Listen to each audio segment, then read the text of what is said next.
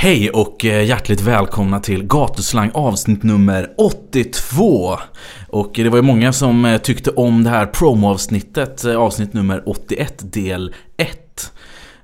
Men jag tror jag håller lite på del 2 av promo-intervjun. Och just nu när jag sitter här och talar in det här introt så sitter den unge rapförmågan från Norrland, Gonzara, här i kalsongerna och kammar ut sitt afro.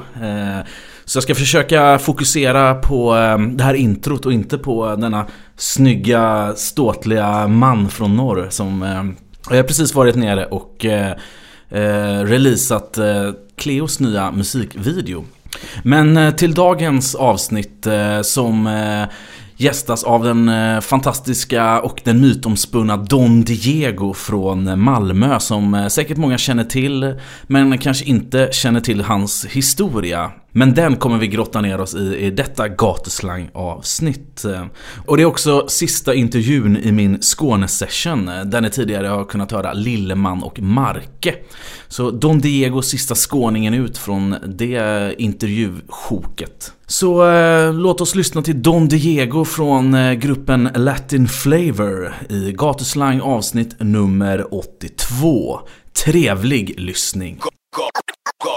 Gatuslang.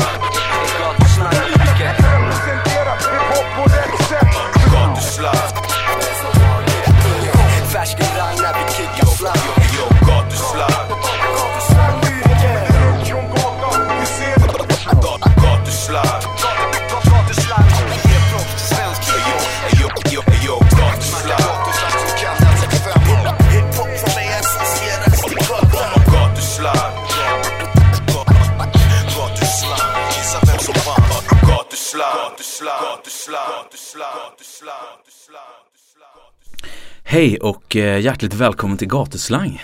Tack så du. Stort att ha dig här alltså. Ja, tycker du? Ja men verkligen, det känns som återigen hade Lilleman här igår. Och du, precis som honom, känns lite som en skånsk myt, person man kanske inte vet så mycket om. Ja, jag tror inte många utav den nya generationen kanske inte håller koll på vem jag är eller vilka vi är som startade hela grejen i Sverige, så som var med och kämpa upp scenen till vad den är idag. Och du har varit med länge inom den svenska hiphop-scenen? Ja, sen slutet på 80-talet. Och jag tänkte vi skulle gå in på hur du upptäckte hiphopen här idag och prata en hel del spännande. Men det kanske inte alla som känner igen din röst. Så jag tänker att vem är det som sitter framför mig? Ja, Diego heter jag. Kallas för Dige utav mina vänner. Artistnamn Don Diego. Rapparen Don Diego, vad kännetecknar rapparen? Vad är typiskt för dig och din stil? Jag har väl blivit kallad för gangsterrappare för det mesta. Det är vad de har satt in mig vid den kategorin liksom. Men själv tycker jag om att berätta verklighetsgrejer som man har upplevt eller kompisar har upplevt. Men även mycket party alltså, så att... Men är det något du känner dig främmande för att bli kallad för gangsterrappare? Eller? Nej, absolut inte. Vill folk kalla mig för det så får de kalla mig för det. Folk tycker gärna om att kategorisera och sätta folk i olika fack. Så att... Ja, du har ju vitt linne nu här då och en kedja med Jesus på. En klassisk Raiders-keps. Örhängen med diamanter. Ganska blingig klocka. Så och mycket tatueringar också. Det är väl lite typiskt. Eller? Ja, det är väl min livsstil. Det är så som jag lever och som jag har levt och som jag är uppväxt. Och folk får kalla det för vad det är. Jag gör min musik och jag tycker att min musik är Don Diego-musik liksom. Men samtidigt som du liksom ger ett så här hårt gangsterintryck också, så känns det som att du är en så här mjuk, god kille som gärna liksom, som en stor björn som kan bjuda på sig själv lite också och garva åt saker och ting liksom. Nej, absolut. Varför ska man vara allvarlig och sur hela tiden liksom? Folk, om inte du har gjort med någonting, det är soft mellan oss liksom, det är inga problem. Man ska inte bara gå omkring och vara sur och bitter på allting. Och allting har sin tid och sin plats. När jag blir förbannad och där jag kan vara glad och där jag kan visa i olika... Vad säger om det är glädje eller om jag blir förbannad eller vad det är liksom. Allting har sin tid och plats. Men om vi istället tar personen Diego Fagnani då. Vad kännetecknar dig? Hur skulle du beskriva dig som person och kanske dina vänner också? Ja, jag flydde från Argentina med mina föräldrar från militärdiktaturen. Mycket grejer där som man kommer ihåg som har satt spår i ens liv. Vilket säkert har gjort att man har blivit den människan man är idag. Jag älskar mitt land. Argentina är väldigt patriotisk.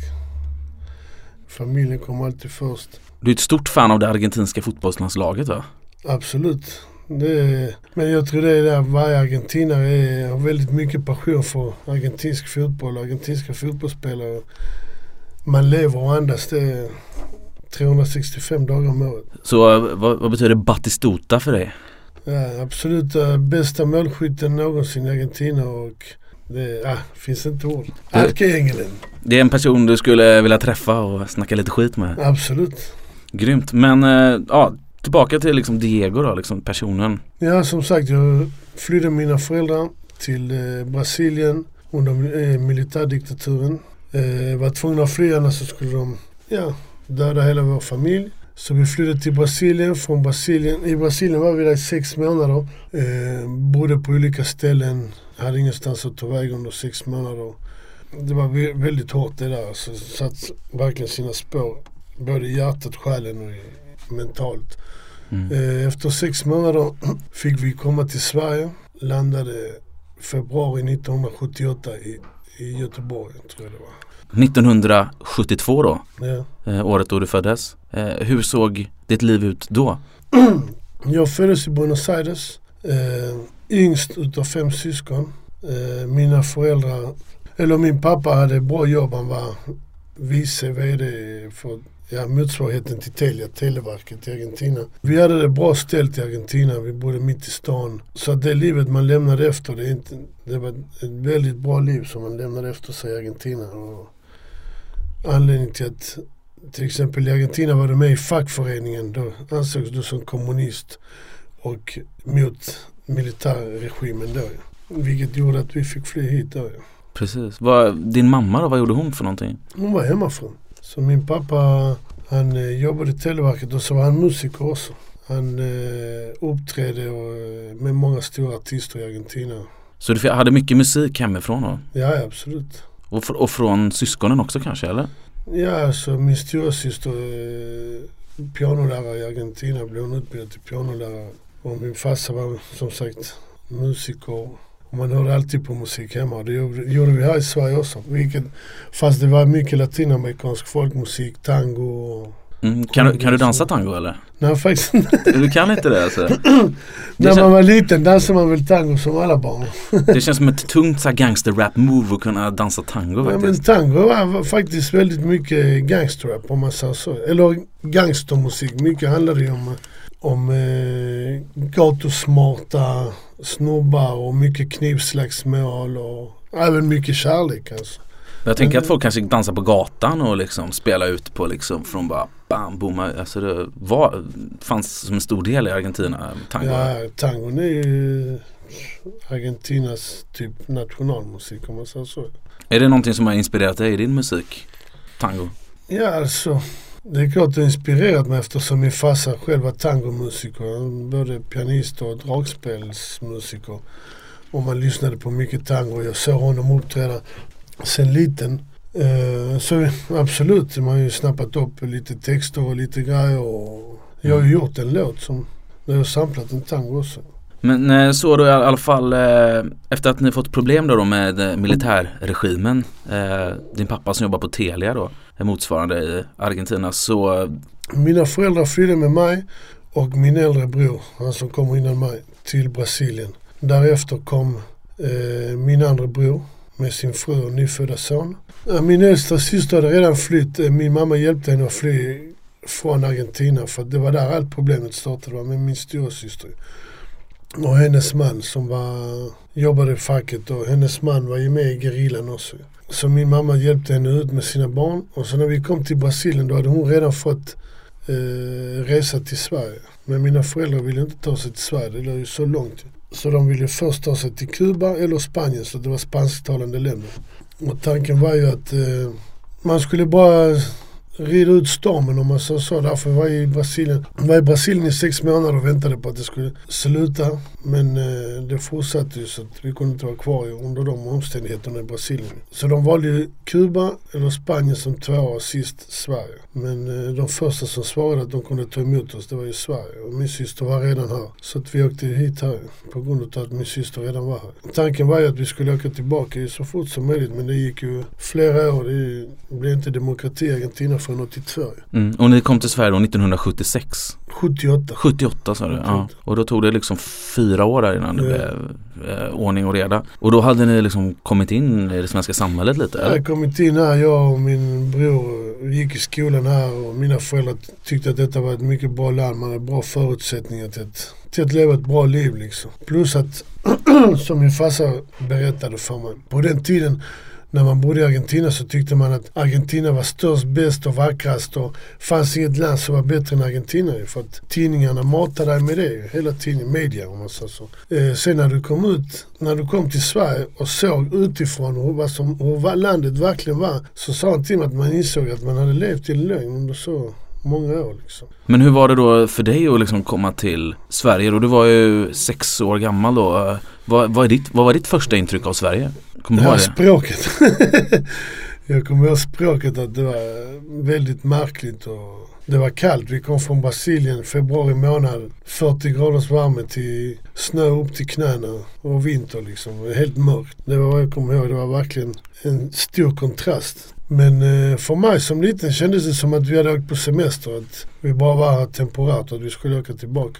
Men ni kom till Skåne då som första? Nej, vi kom till flyktingförläggningen i Alvesta. Så var vi där ett antal månader och min syster hade ju hade redan flyttat till Malmö. Så att mina föräldrar valde automatiskt givetvis att komma till Malmö eftersom min syster redan var här. Och hon kunde snacka svenska och så då? Nej, de hade också flytt några månader innan oss. Men fanns det många argentinare i Malmö då när ni kom hit?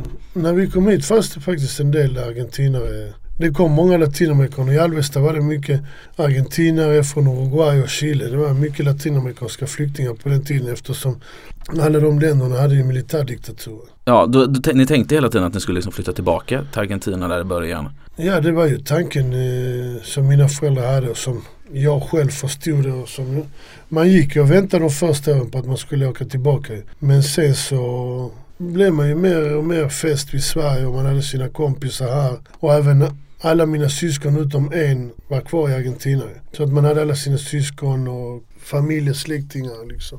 Så att det blev ju att man stannade här. Plus att min pappa kände sig väldigt sviken utav Argentina efter allt jobb som han hade gjort och levt hela sitt liv och kämpat i Argentina och helt plötsligt behöva lämna allting och fly till ett annat land liksom. Min pappa var nästan 50 bast liksom när han kom hit här liksom. Så att han såg hela sitt liv bara försvinna. Och det blev en stor förändring. Till exempel när vi bodde i Argentina så vi åkte alltid på semester inom landet, men ändå man åkte alltid överallt och man hade släktingar runt om i Argentina som man hälsade på.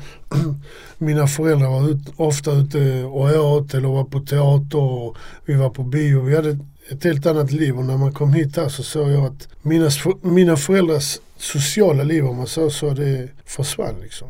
Totalt. Ja, vad fick de göra för något i Sverige? Ja, min pappa försökte jobba inom samma liksom, Televerket hette det då i Sverige. Men språkkunskaper och så hindrade honom från det. Så att istället fick han börja jobba på Sanford och lyfta grisar. Tusentals kilo om dagen. Istället i ett slakteri där det är minusgrad. Så det blev, som du hör, stor kontrast i livet. Ja, och din mamma blev hemmafru här också? Eller? Nej, min mamma utbildade sig till barnpedagog här och började jobba i förskolan. Så liksom i det här växer upp här då i Malmö? Ja, vi kommer till Lindängen först, där jag bor de första 3-4 åren. Och sen till Möllan. Och hur är du som person när du kommer hit? Och, liksom i skolan och sådär? Låg mellan högstadiet? Ja, när jag kommer ihåg det är svårt alltså när man kommer hit här. Man kan inte språket, man börjar förskola. Alla barnen pratar svenska, man fattar ingenting. Man fattar inte vad lärarna säger, man är helt i sin egen bubbla typ. för man fattar ingenting. Sen börjar man första klass och då retade alla svenska barnen för att man inte kunde snacka svenska. Eller istället för att säga en bil så sa man ett bil och så blev man retad utav det på rasterna. Och allt sånt gör ju så att man blir en väldigt stark person i sig själv liksom.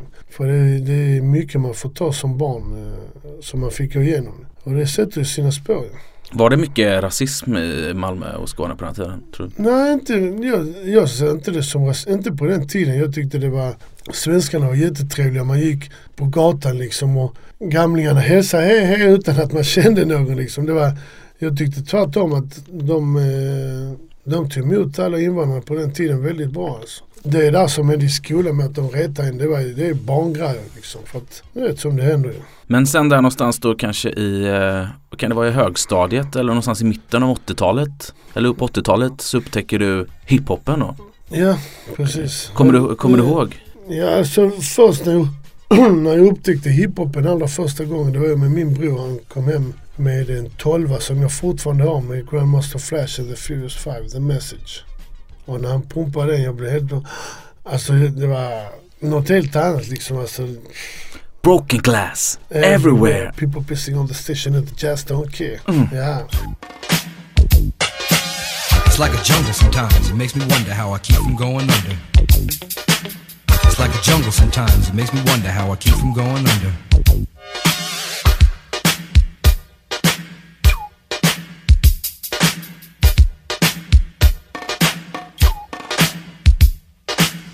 Broken glass everywhere. People pissing on the stage, you know they just don't care. I can't take the smell, can't take the noise. Got no money to move out, I guess I got no choice. Rats in the front room, roaches in the back. Junkies in the alley with the baseball bat. Nej, det är alltså, när man hörde det så var man frälst liksom. Och bara, det är svårt att förklara liksom.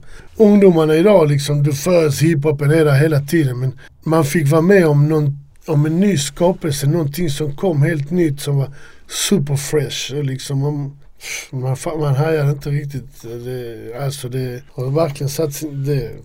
Så det var den första hiphop-låten du hörde som du kan minnas då. Och jag har ju ett segment här i Gatuslang då där gästen får plocka fram 3 skivor som varit viktiga. Och just den här 12an då, Grandmaster Flash and the Furious 5 är ju en av dina 3 skivor som du har valt då med Absolut. The Message. Absolut. Är det någonting som du lyssnar på även idag och tänder till på? Ja, jag kan lyssna på den låten och jag tycker att den är lika fett idag som det var första gången jag hörde den. Alltså beat, alltså bara du hör beatet, hade någon på det beatet idag så hade den dödat allt. Det är så? Ja, jag tycker det är fruktansvärt bra. Alltså. Kommer du ihåg hur videon ser ut? Ja, när de står utanför husen där och mer eller mer har sina höga skinnstövlar. Ja, tajta jeans och skinnjackor. Och någon sån här hatt, brun skinnhatt va? Ja, det var ju lite annat hiphop-mode på den tiden. Nej, absolut. Men det här var då en viktig skiva. Din andra skiva är ju en riktig superklassiker. NWA, Straight Outta Compton. Coming straight from the underground. A young nigga got it bad cause I'm brown. And not the other color, so police think they have the authority to kill a minority. Fuck that shit cause I ain't the one for a punk motherfucker with a badge and a gun to be beaten on and thrown in jail. We can go toe to toe in the middle of a sale. Fucking with me cause I'm a teenager with a little bit of gold and a pager. Searching my car, looking for the product. Thinking every nigga is selling narcotics. You rather see me in the pen than me and Lorenzo rolling in a benzo.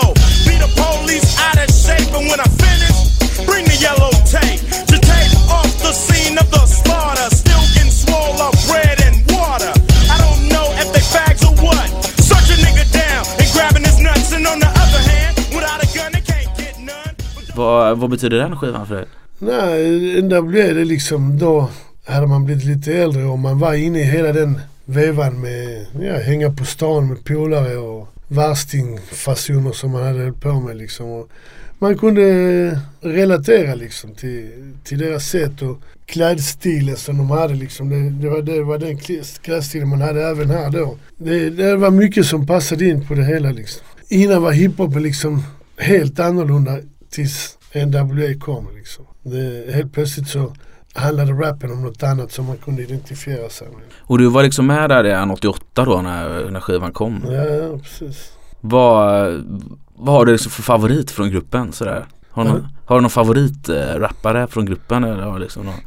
Ja, det är olika alltså. Easy var ju grym, Ice Cube också. Det är väl de två som var bäst i gruppen tycker jag. Fast det var väl Ice Cube som skrev alla texterna med eller mindre. Ja, det var ju det. Sen Dre's produktioner också. Hela grejen var ju klockrent. Men var du ensam med att lyssna på det här i Malmö, de här NWA-grejerna? Eller var ni ett helt gäng? Nej, det var ett helt gäng liksom. Men själva grejen med hiphopen, när man kom in med hiphopen eller började lyssna på det, jag gick i högstadiet, så var det Andreas A.D. Crime från Trouble and Bass. Han gick i min klass. Jag höll ju på med mina grejer, typ hängde på stan och du vet, värsting och sådana fasoner. Medan Andreas och Patrik Larsson, och då Patrik Larsson är väl 2-3 år äldre än oss. Men Andreas gick i min klass och han drog med mig ofta liksom, kom hem här, vi ska spela de nyaste hiphop-låtarna till mig. Och han målade graffiti och dansade breakdance och var med i All-Star-crewet här från Malmö med breakdance och sånt. Så att Andreas liksom uppdaterade mig hela tiden med hiphopen. Jag älskar det, men samtidigt var gatan drog mig väldigt mycket också. Så du var liksom stökig redan på den här i tonåren där då? Ja. Hur kunde det ges uttryck? Var det liksom genom typ musiken du blev inspirerad av det också då? För att bli stökig? Ja. Nej. Eller du hade med dig... Nej men du vet, mycket grejer är som till exempel när man gick i mellanstadiet. Alltså detta är en process som händer liksom. Vid lågstadiet hade man inte så mycket vänner. De vänner man hade var ju latinamerikaner för att man kunde prata spanska och så vidare. Sen flyttade jag från Lindängen till Sofielundsskolan som var mycket hårdare klimat in i stan än vad det var i Lindängen då på den tiden. I Lindängen var allting soft då på den tiden. Sofielundsskolan var hårdare klimat, fanns andra folk, fanns mer invandrare på Sofielund. Slutet av 80-talet då? Ja, mitten av 80-talet till slutet. Fanns Möllan, på Sofielundsskolan ligger på gränsen mellan Möllan och Rosengård. Så att det var barn både från Möllan och Rosengård på Sofielundsskolan. Så på mellanstadiet var man väl fortfarande ett barn, men problemet var när man började i högstadiet så man ville ju ha kläderna. Jag kom från alla mina polare som var invandrare då i skolan. Vi fick ju inte de senaste Nike-kläderna eller Adidas-kläder eller jag vet inte, du är ju ung fortfarande, men det var en träningssal som heter Puls till exempel som jag köpte på H&M som alla breakare älskade och så. Vi fick ju inte de kläderna utan de köpte ju byxor till mig som var 5 storlekar för stora, de väck upp dem liksom. Sen för varje år man växte så var det ett väck längre ner liksom och strök pressväck på mina jeans. Ja, du vet, det var helt annan. Och så ser man då alla killarna i skolan gå med feta kläder och så var man ett gäng med invandrarkillar liksom. Eller det var svenskar också faktiskt. Vi var både invandrare och svenskar som hade inte det så jättebra ställt hemma heller. Så gick man ut på stan och fixade sina egna kläder och sina egna pengar och på det viset gick det. Så kom man till skolan med fetaste kläderna och kom hem till morsan och sa, kolla här får jag köpa ut av en polare liksom för 100 spänn. Fick man 100 spänn så hade man plajsnitt tröja. Man hasslar redan på den tiden för att kunna få det man ville ha. Så du hade liksom ett sug för det här liksom det materiella och liksom cashen? Absolut. På grund av att du liksom hade då ganska bristande ekonomi hemma då? Ja, precis. Alltså man vill ju ha det som alla andra hade. Och det fick man inte. Föräldrarna hade inte möjlighet att köpa de grejerna till oss. Fick man göra det som krävdes för att få det man ville ha. Och på den vägen går det sen. Och en annan som kämpade hårt för att få cash, som kommer från hårda förhållanden, det är Big Pun. Som är 3:e skivan som du har med dig i det här segmentet. Och det är skivan Capital Punishment. Vad kan du säga om den skivan och om Big Pun? Ja, Big Pun är ju latinamerikan precis som mig. Och första latinamerikanen som sålde platina, till och med dubbelplatina var för mig. Men det som jag mest fastnade för, det var hans flow. Det var helt magiskt. Personligen tycker jag att han är den bästa rapparen flowmässigt som har funnits.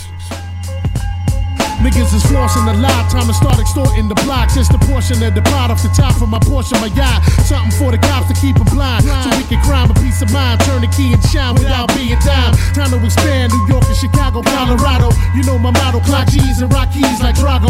Pablo Escobar and John Perry are buying out the bar and Dawn wanting every woman Sean Dornan. Long donging them down like Shawn Michael does them. I'm like a psycho fucking sucking the butt like liposuction. Up and down with the tongue twister. Come on, sister, big puns, Mr. Cock and squeeze like a gun tester. Crush your sister's backs with the demon snap. Hit you from the back, close your eyes, relax, let me feed the cat. Living the fat true Mac. Och det var det som inspirerade mig kraftigt det var väl mest slutet på 90-talet. Var det viktigt att kunna identifiera sig med en rappare med latinska, med spansktalande rötter? Jag har faktiskt inspirerat mig väldigt mycket alltid genom latinamerikanska rappare från allra första början när jag verkligen började rappa seriöst. Så det var att, du vet, Melo Menes gjorde väl den första Spanglish-låten, Mentirosa. Han rappade blandat spanska med engelska. Tyckte man var shit, du vet, en latinamerikan, du vet. Man kan identifiera sig direkt. Problemet är att det var inte ofta som det skyltades att hiphopen startades utav både latinamerikaner och afroamerikaner. Det har ofta varit att det har varit from the Bronx och det har varit svarta som har gjort hiphop, men det är inte så. Det är latinamerikaner och afroamerikaner som har startat hiphopen. De bästa breakdanserna var ju latinamerikaner. Det är många rappare som var latinamerikaner, fast de var svarta latinamerikaner, som man inte visste då att de var latinamerikaner. Sen när allt detta här började komma fram så shit, vi är en del av den här kulturen. Man älskade redan kulturen så jävla mycket. Så när allt det där började komma fram så blev det ännu mer kärlek till det liksom. För då känner man att man hade en verkligen tillhörighet där också. Ja, för jag har ju pratat med flera liksom spansktalande profiler i gatuslang. Jag vet inte om du känner till Enver Chato från Hammerhill Click i Göteborg. Ja, han pratade ju till exempel om att Fat Joe var väldigt viktig för honom och Miguel Pizarro, DJ Flighter från Stockholm. Han var också väldigt så här, inspirerad av den spansktalande hiphop. Man tyckte det var coolt liksom, för man kanske inte var så bra på engelska heller. Ja, precis. Nej, men det är så. Sen så kom ju alla dessa här filmerna med Blood In, Blood Out, Mitt Amerika, Colors. Där såg man liksom att shit, latinamerikaner är the shit liksom, på riktigt liksom. Så kom alla den Vatos Locos-vågen och pamband och hela det köret. Men liksom, det är någonstans liksom, i den här vevan som du också föder genom att shit, jag ska börja göra musik själv. Ja, alltså första gången jag rappade det var väl slutet på 80-talet. Det var väl 88-89 någon gång, men en svensk kille som gick i min klass och som vi kallade för Tomten började rappa och skriva texter hemma. Och jag var faktiskt dansare från början. Så att jag och en annan kille som heter Dollar dansade till honom. Breakdance alltså? Ja, du vet, hiphop, cyklar och du vet, hiphopdans var det. Det var inte så mycket breakdance då. På slutet av 80-talet, början av 90 så kom mycket det där ju. Running Man som de kallade det för. Så vi dansade grann var det man vill, det som jag ville då, det var ju dansare från början. Men så fick han med att testa att rappa en låt med honom på slutet av 80-talet. Jag tyckte väl det var okej, men det var inte riktigt min grej ändå. Problemet är när man är där i den åldern, det är gatan kallar på en alldeles för mycket. Så att man hade inte hunnit, man satte sig inte in i det helhjärtat liksom, för det var mycket polare och man skulle hänga ute och brudar och fixa cash och fixa grejer och prylar som man ville ha och så vidare. Medan sådana som Trouble and Bass till exempel, Patrik Larsson, Andreas och massa andra, de var ju helt inne på hiphopen, helhjärtat. Själv tyckte man om det, men gatan kallade på en för mycket. Så du hade liksom inga ambitioner på den här tiden att liksom plugga och skaffa ett riktigt jobb så? Nej, inte direkt. Nej, du hittar andra sätt att finansiera liksom ditt materiella begär och mat och hyra och sånt där, eller? Så är det. Men under den här liksom perioden där när du börjar rappa, hur går det liksom till när du spelar in din första låt? 92 så bodde jag med Lamin som var med i syndikatet, Mad Bull.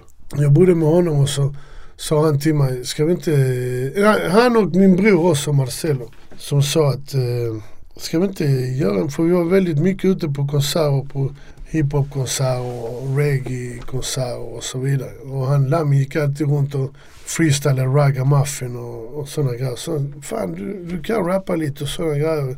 Ska vi inte göra en grupp och testa och så?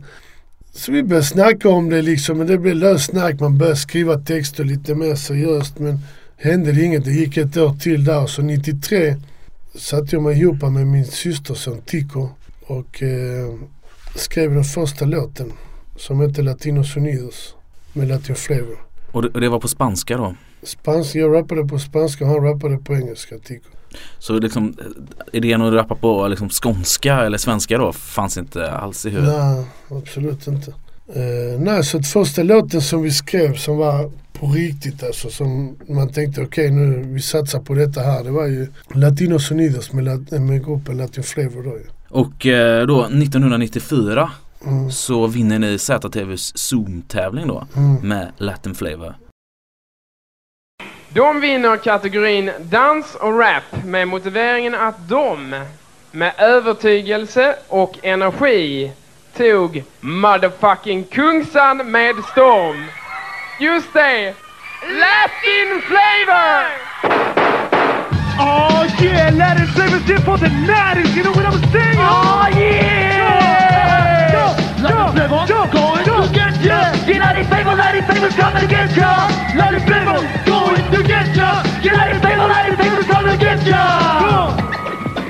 Drop the ball! Acá estamos nosotros, el grupo poderoso, sabor latino, som latinoamericano con un Vad har du för minne kring det?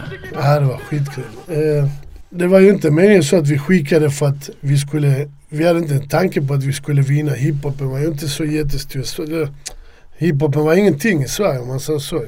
Latin Kings hade inte kommit ut än och inte infinit med sig. Alltså det fanns ingenting på den tiden. Det var ju Bushband, var Treble and Bass väl? Ja, det var Patrik Larssons livebandgrupp där då från Malmö. Det var väl bland de första. För mig var det den första. Nej, det fanns ju inte så mycket. Det fanns ju knappt någon hiphop här. För det som hade släppts här, det var väl Lilla K och Robert Razz och ja, just Treble, ja, just det var på svenska. Men man tog faktiskt inte det på allvar så riktigt att det är fel, för de skulle ha fått mer credit än vad de har fått, just det faktiskt. Men sen var det väl Treble and Bass hade väl släppt My Sweet Señorita för mig eller någonting. Så att vi ställde upp på den tävlingen, skickade in ett demotape till ZTV. Och vi kom med i tävlingen. Jag vet inte hur många det var, 1800. Jag kommer ihåg att det var något sånt enormt som hade skickat in. Så valde de ut, jag kommer inte exakt hur många band. Så det var inte bara hiphop på den tiden, det var alla möjliga genrer? Nej, alltså det var indelat i två. Det var pop och rock var det var en genre. Sen var det rap. Så vi skickade in det och så kom vi med i tävlingen och då fick vi tävla här i Malmö, 2 delfinaler som vi vann.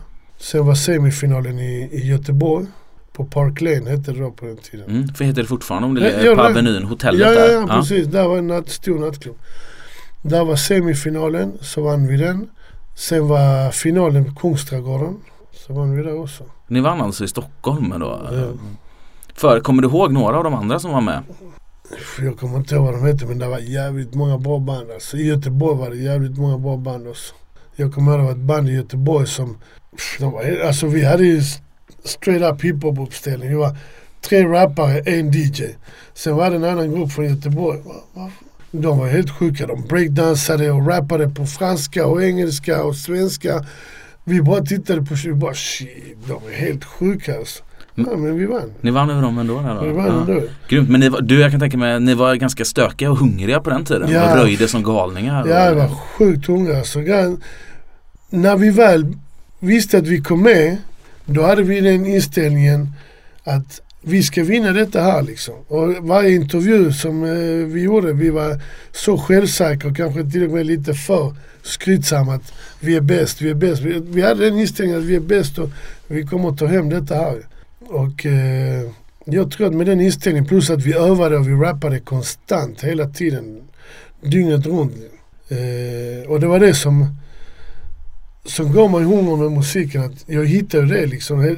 Helt plötsligt så började gatan glömmas bort för mig.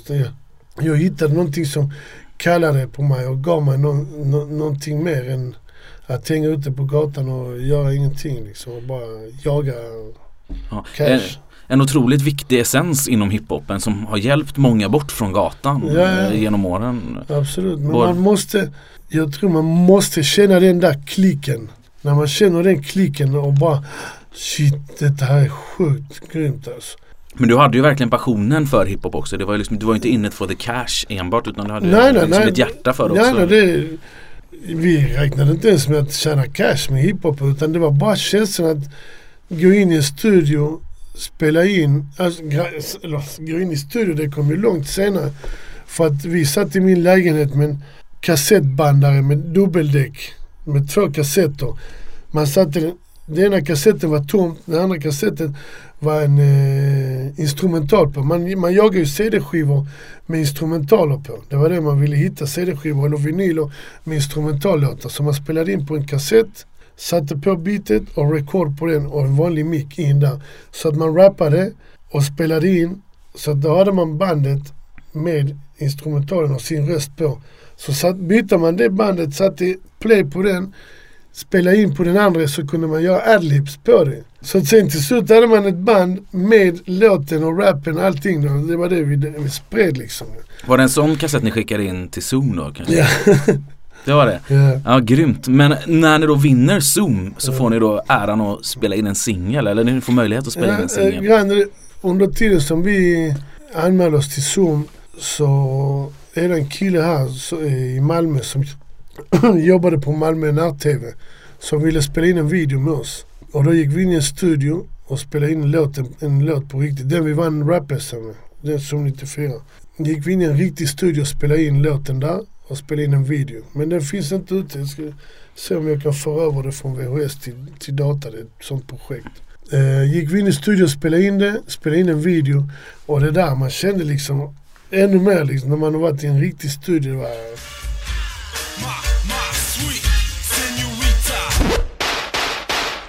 we don't play that shit. Oh yeah, let him play with you for the night. You know what I'm saying, homes? Oh yeah. Here we go, let him play with going to get ya. Yeah, let it favor's gonna get ya. Let him play with going to get ya. Yeah, let it favor's gonna get ya. Come on, here we go, yo. Acá estamos nosotros, el grupo poderoso, sabor latino, son latinoamericanos con humor para dar un poco de sudor a ustedes, así que no lo esperen. Para moverse para acá, para allá, no se olviden de moverse, pues sabor latino está acá presente, cantándole directamente para ustedes. Yeah, motherfuckers, and we don't stop here. Here we come again, yeah, both like you men, the power through, yeah, that is favor. That's true. Born in a tierra long far away.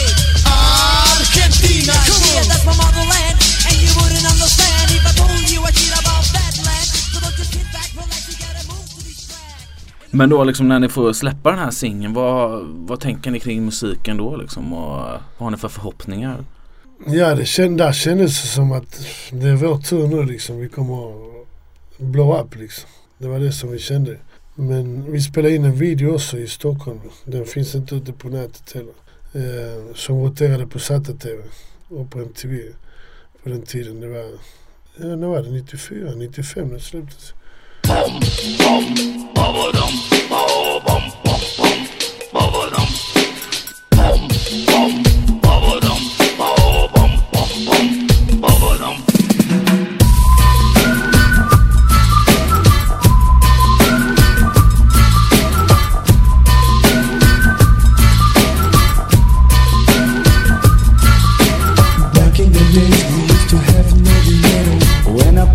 Inside my pantalones, de donde se café el voz, artístico grosso. Escucha maricón, 95 es el año por aquí. Agarrate el micrófono en mi mano y sigo así. We can ask me what's happening with the motherfucking G. Step 1, this is how it's done, yeah. But dealing is no easy time, so get away, so get away, so get away, get away, get away, get away, get away, you gotta get away, get away, get away, get away, get away, get away, you gotta get away.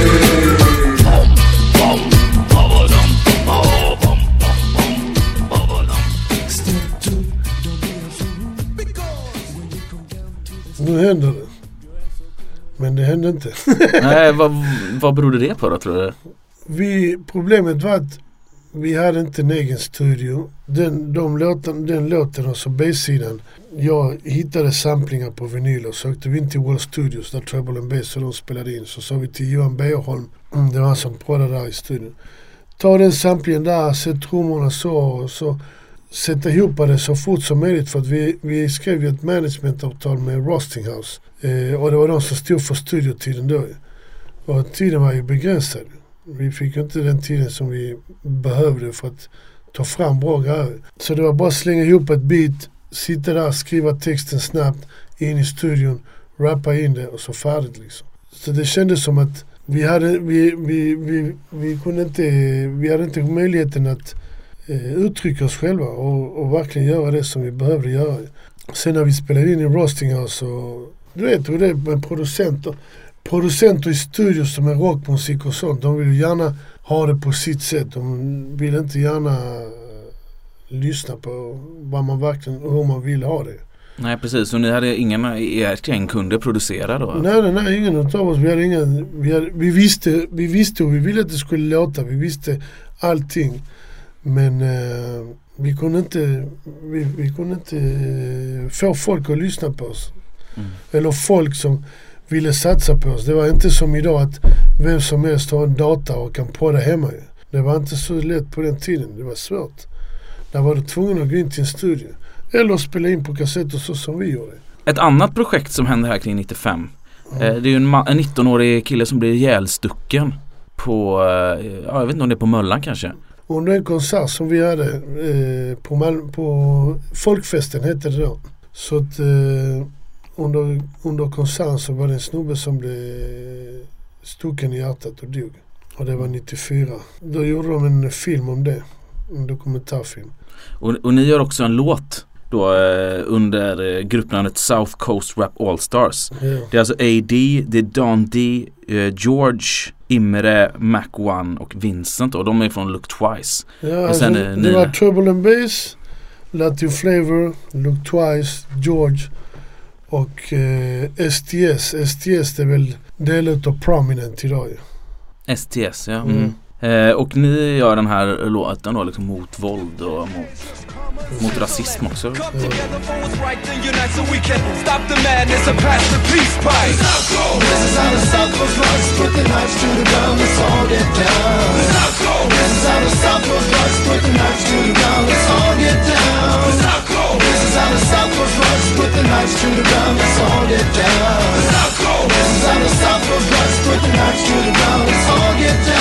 Drop all the violence, though we never use it. Let us get down now, cause we got the music.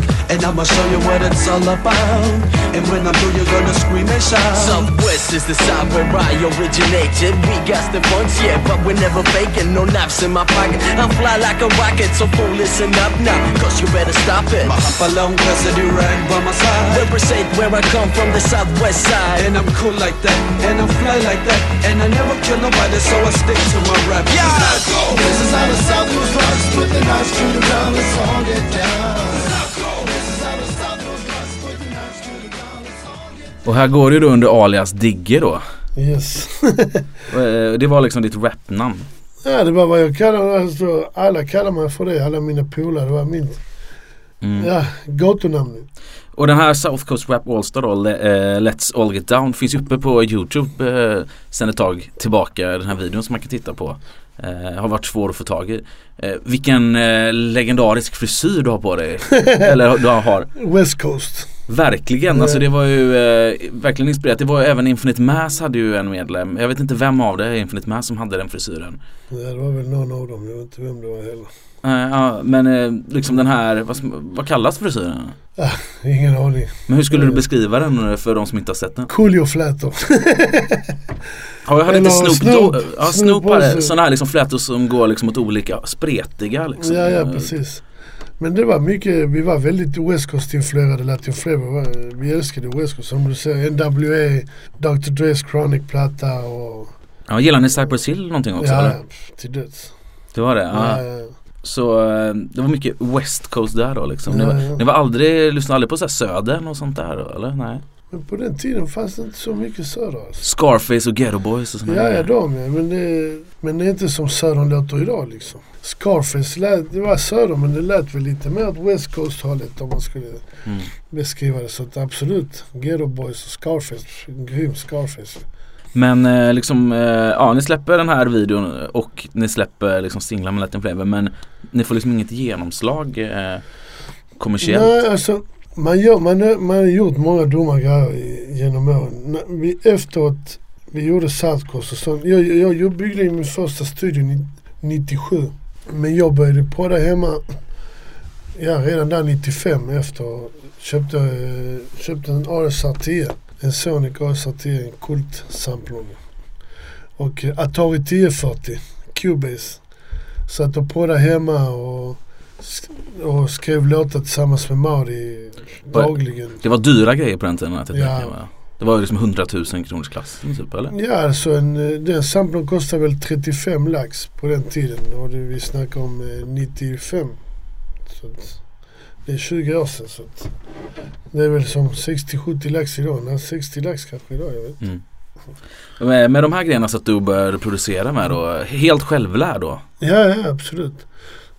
Jag hade ju spelat som när jag gick i lågstadiet, när jag var 9 år. Så anmälde min farsa mig till musikhögskolan i Malmö. Så kom jag in där, så gick jag där i 1,5 år och lärde mig spela piano och sånt. Det var innan alla farstingfasoner kom in i bilden. Nej, så att jag kunde ju spela och så vidare. Och min farsa spelade alltid hemma och han lärde mig att spela också. Så att just grunden och det hade jag i mig. Det som man fick lära sig, det var ju lite samplingar och loopa och bygga upp låtar och så vidare. För sen liksom där kring liksom 97 så började det komma, ni släpper några låtar till. Ja, alltså 97 öppnade jag min studio och spelade in, jag vet inte hur många låtar vi gjorde med Latin Flavor där. Gjorde väl säkert 60-70 låtar med Latin Flavor. Jag kommer ihåg att Patrik Larsson hade startat en label i MNV. Eller han jobbade för MNV. Och han sa till mig att han kunde signa det och pusha det. Men istället för att låta honom göra det så tänkte vi, nej men vi försöker med Warner, med MCA, du vet alla dessa majorbolagen som fanns då på den tiden. Men det var inget bolag i Stockholm som ville pilla på någonting från Malmö. Men man fortsatte ju hela tiden med den drömmen. Man vill ju hela tiden gå till ett majorbolag. Det är sådana dumma grejer man gjorde. Men problemet är att vi hade ingen manager. Vi hade ingen som kunde styra oss och säga detta ska ni göra, detta är bra, sen kan man ta nästa steg och så vidare. Utan vi kämpade röven av oss själva. Det var ingen som gav oss någonting eller så. Och det var du som producerade de här grejerna då? Jag producerade allting. Jag tänkte vi ska lyssna på något som heter Players från 97. Det är du som har pratat. Ja, det är låtar från den plattan som än idag håller skitbra klass. Liksom. Jag tror att vi var före vår tid med den plattan. Det är därför inte många vågade ta på den. Players and players and players.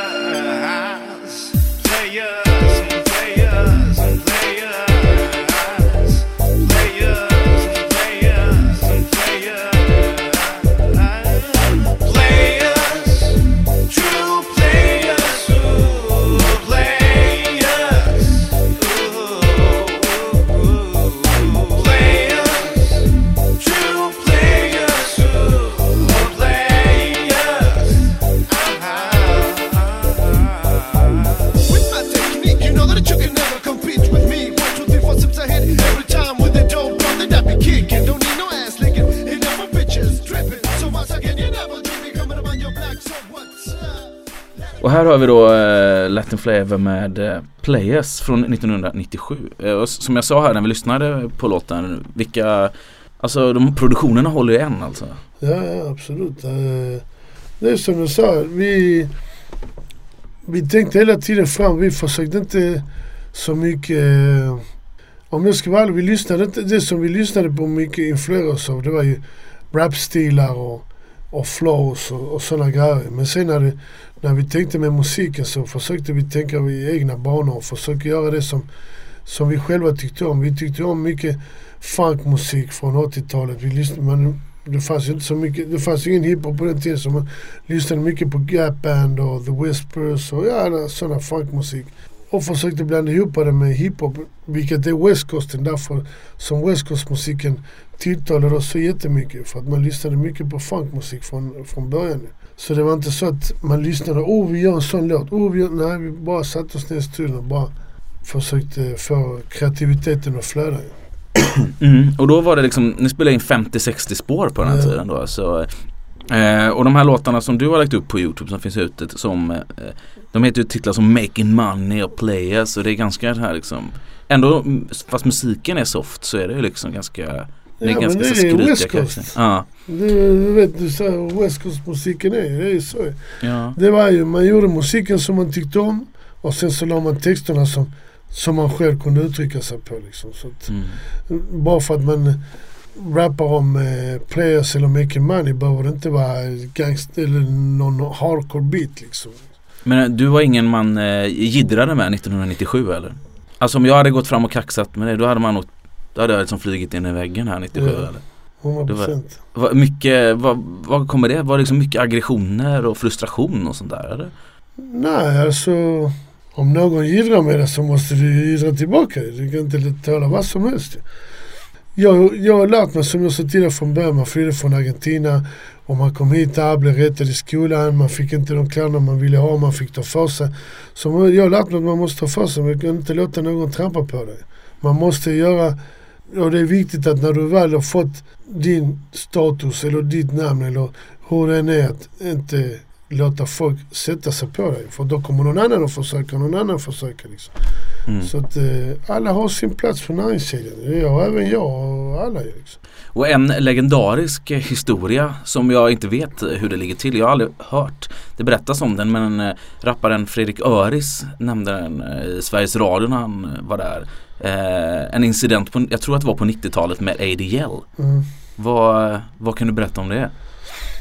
Det är väl utspelat och övergerat och allting, men det hade egentligen inte så mycket med musik, eller jo, det har väl en del med musiken, ja, men vi har känt varandra med ADL sen vi var små här i stan, och ADL ska ha all cred liksom. Han är en av de första rapparna och grymmaste rapparen i Sverige, och han dansade, och det var en kille som man absolut såg upp till inom musiken liksom. Det är inget snack, ingenting att sticka under bordet med. Men det är en grej, det är musiken, en annan grej när man snackar skit liksom. Man vet var jag kommer ifrån, jag vet var han kommer ifrån, och snackar man skit så kommer det fram till ens öron förr eller senare liksom. Och så hände det som hände. Ja, vad var det som hände då? Nej, under en spelning som de hade på Slakthuset här i Malmö, så konfronterade jag honom, och du har hört resten. Ja, men det är ingenting, är det liksom, jag tänker att det är utspelat, det är konfidentiellt att gå och prata om idag, eller? Nej, men alltså jag vill inte prata om det, för att vi är kompisar nu och vi pratar och vi hälsar, och jag har träffat honom ute och han har bjudit in mig på ställen han har varit och konferenserat, och det känns som att om jag pratar om det så tar jag bara upp det igen, och jag vill inte att det ska bli ont blod mellan oss. Du vet, det hände 1994, 95. Det är 20 år sedan, och det är utspelat. Folk vet vad som har hänt, och de som vet, de vet. De som inte vet får väl ta reda på det på något annat sätt. Jag vill inte prata om det mer, för att jag respekterar honom som artist. Han är min vän. Vi har känt varandra i många år. Och det som hände då hände, och Fick du någon efterspel av den här grejen på den tiden? Eller var det liksom, det var en engångshändelse och sen var det liksom... Nej, vad ska hända? Du fick ingen straff eller någonting sånt där? Nej. Det finns ingenting.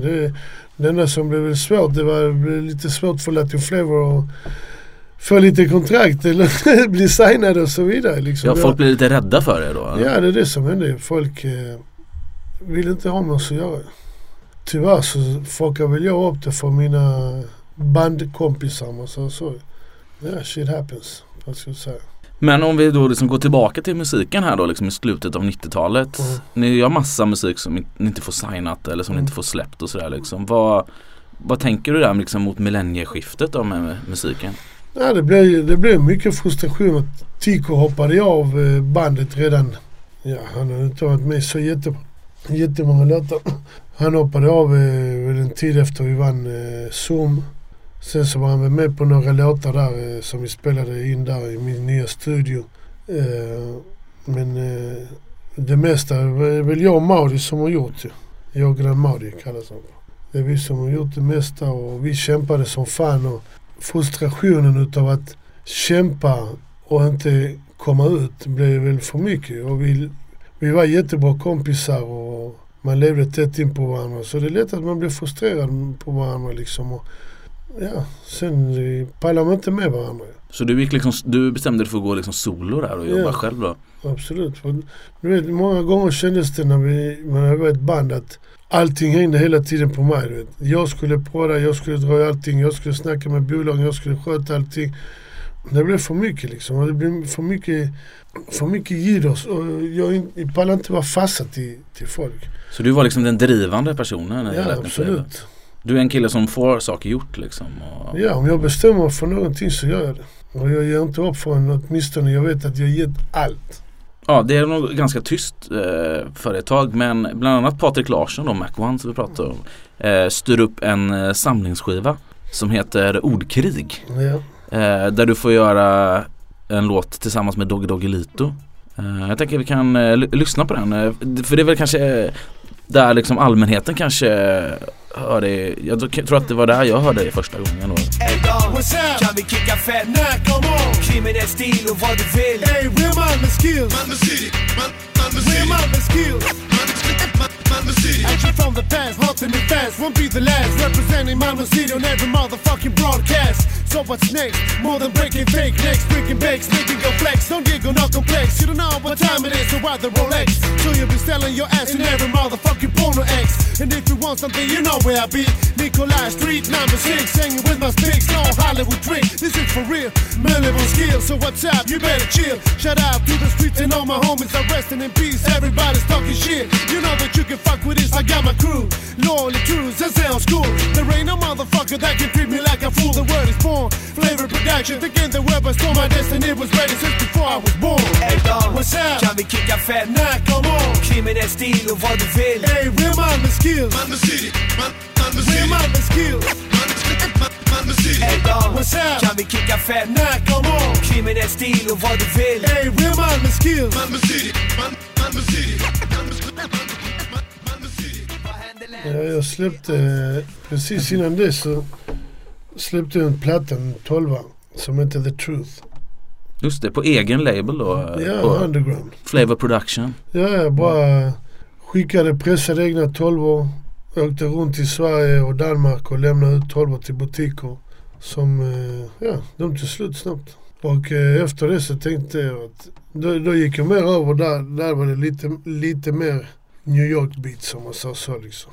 Mm. Det var där den kom, den eran där med Big Pun och Fat Joe influencer och så vidare. Och här rappar du fortfarande på engelska då? Medans Dogge rappar på svenska här då. Ni blandar språken friskt och lite spanskt influerat också. Ja. Hur hookade du upp med Dogge? Hur träffade du honom? Ja, vi träffades i samband med konserter när vi var ute och spelade både Latin Flavor och Latin Kings. Och i början var det liksom, det har aldrig varit beef, men liksom media ville gärna skapa en beef liksom för att vi hette Latin Flavor och de hette Latin Kings. Och under tiden som vi var med i Zoom-tävlingen så kom alltid frågan, ja men ni heter Latin Flavor, sen finns det Latin Kings, så varför hit och varför dit och Latin Kings och ni Latin Flavor, Latin King. Så till slut bara, fuck dem, varför frågar ni om dem? De rappar på svenska, jävla sällan, bla bla. Blev det den idiotresponsen för att de framkallar den där grejen. Men sen träffades vi när de var på en spelning här nere i Malmö på KB och allting var långt liksom. Så jag då hållit kontakten och sen varje gång de har kommit till Malmö så har de bjudit in oss till spelningar eller så har vi varit med dem backstage. Någon på välta. Ja. Och jag och Dogge kom väl bra överens och han kom ner till Malmö då och då och han slaggade hos mig och vi hängde. Och sen en dag så sa han till mig, ska vi inte spela in en låt? Så att jag är klart, kom igen, det är dags. Så gjorde vi Malmö City, men det var inte tänkt att det skulle vara till Urkiksplattan från början. Utan sen när Patrik Larsson sa till mig, för att jag hade gett Patrik Larsson på 12 år, han jobbade på Playground av den The Truth-plattan. Så sa han till mig att han höll på att jobba på den här Urkiksplattan. Om jag hade någon låt som jag ville ta med. Så att jag har precis spelat in en låt med Dogge. Så skickade jag den till honom. Så. Ja, då kan du med. Det blev video till den också. Ja, precis. Har du... 12 år så på det med remix på det. Just det. Har du någon kontakt med Dogge idag då? Ja, vi snackar nästan varje vecka.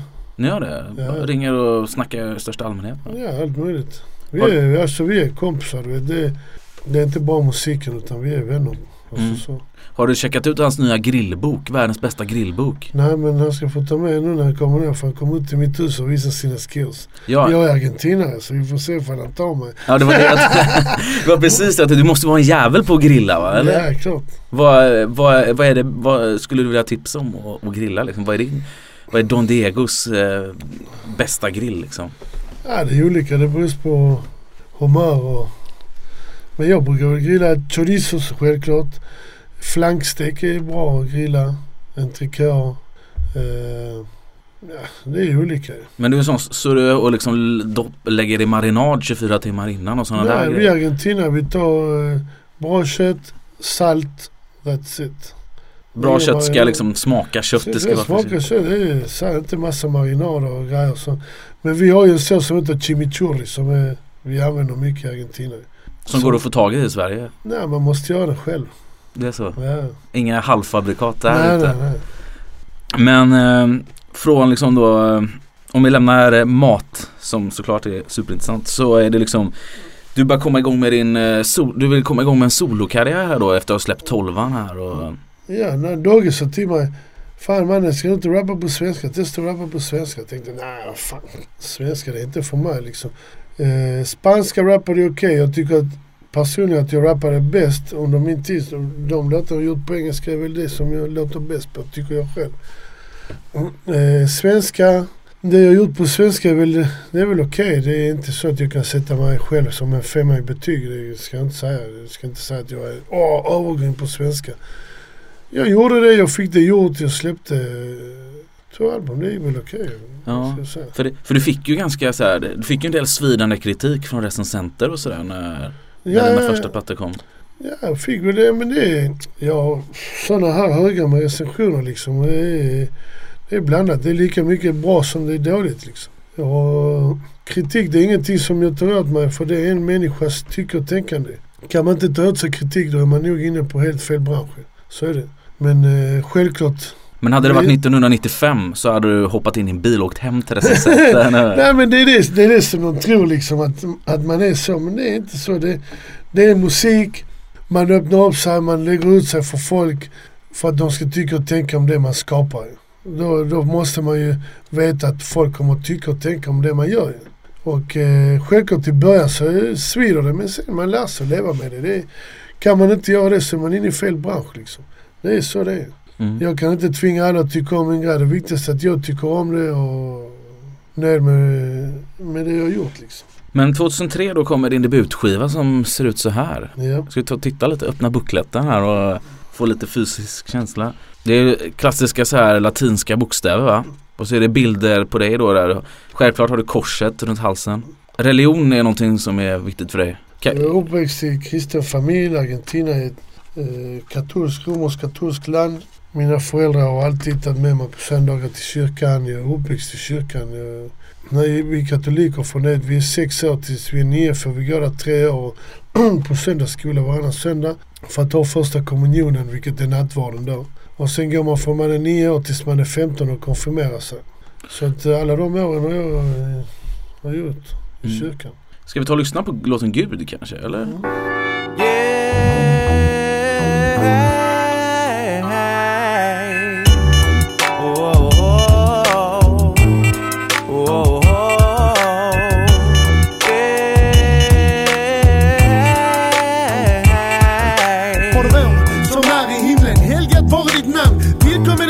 Sker din vilja så som i himlen såg på jorden. vårt dagliga bröd ge oss idag.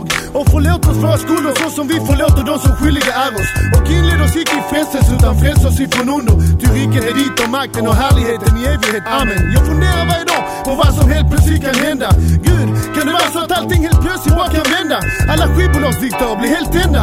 Att de bara sådär vill börja släppa våra grejer utan att vara noja för att de ska bli brända. Snälla, finns det ingen där uppe som du kan sända? Så han kan hjälpa mig med det som jag verkligen vill man ska hända.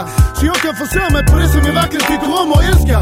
Så jag slipper springa omkring på gatan och jag brott för att pengarna ska räcka för mig. Det är shit som jag älskar. Så jag kan skaffa barn och vara där för dem och se dem växa. Snälla Gud, åtminstone låt mig testa. Gud, då kan det vara att vi lever som vi gör. Kan det vara att jag alltid kommer vara på detta viset tills jag dör? Gud, då kan det vara att vi lever som vi gör. Klassisk sampling där då som Gangster eller DJ Premier har använt. Och här har du låten Gud då där du rappar om Gud helt enkelt. Ja, det är ett samtal mellan mig och Gud. Fråga ställer varför grejer händer. Saker och ting som varför det är som det är och varför han inte hjälper mig när jag ber om stöd och så vidare. Ja, det är sånt som gör så att många människor tvivlar på att Gud finns liksom. Men Gud jobbar på sitt sätt och man måste bara ha sin tro. Har Gud hjälpt dig många gånger i ditt liv? Ja, det vill jag gärna tro. Eller liksom din tro, har den liksom... Nej, det har hjälpt mig absolut. Alltså, problemet är att för att Gud ska hjälpa dig så måste du hjälpa dig själv. Du kan inte sitta på röven och tänka att någon ska komma och knacka på din dörr och ge dig ett skivkontrakt till exempel. Någon ska knacka på din dörr och ge dig bra betyg i skolan. Det är inte så. Du måste kämpa, då hjälper han dig. Han kan ge dig en sista knuff och så vidare. Men man kan inte sitta och vänta på att han ska göra allting. Liksom. Det är inte så det funkar. Men hur går det ihop liksom den katolska tron med det här liksom ganska hårda street, kanske dels som kriminella livet som du ändå har levt? Jag hjälper mig själv ju. Är det liksom det, är det man begår ett brott så vänder man sig till Gud för att få förlåtelse för det dåliga man har gjort eller? Ja, men det blir väl så alltså det när man var ung för att man förstår inte alltså konsekvenser och så vidare. Det är därför som man växer upp och förmodligen tar sig vidare i livet. Jag har ju många vänner som har fortsatt i den banan och idag är de döda eller så får de fly och gömma sig någonstans för att de har blåst någon eller ja så vidare. Det var många vänner som när jag verkligen började satsa på musiken försökte, nej men kom här, vi är hit och jag valde musiken, jag valde min väg och göra det liksom.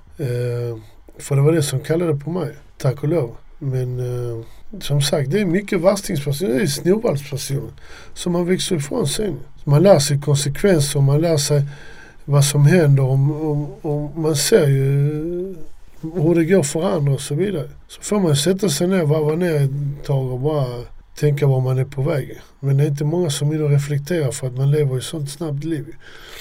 Så att man måste ju bromsa ner och bara reflektera över vad man gör.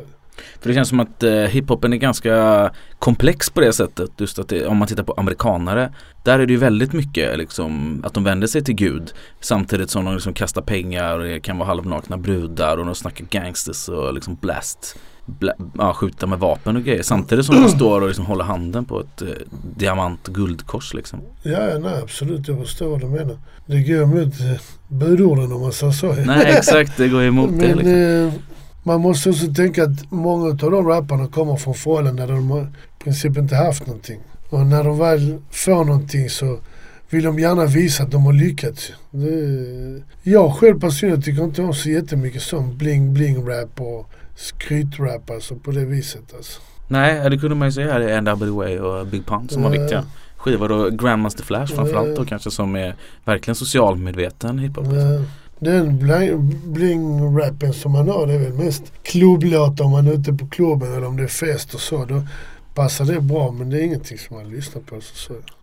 Men du kör ju ganska liksom blandade stilar då, liksom, om man tar din debutplatta. Liksom. Det finns ju liksom skrytrap, då går det ganska personligt också, samtidigt som du liksom kan bjuda upp till liksom dans, nästan tangor och, liksom, och salsa-rytmer och sådär.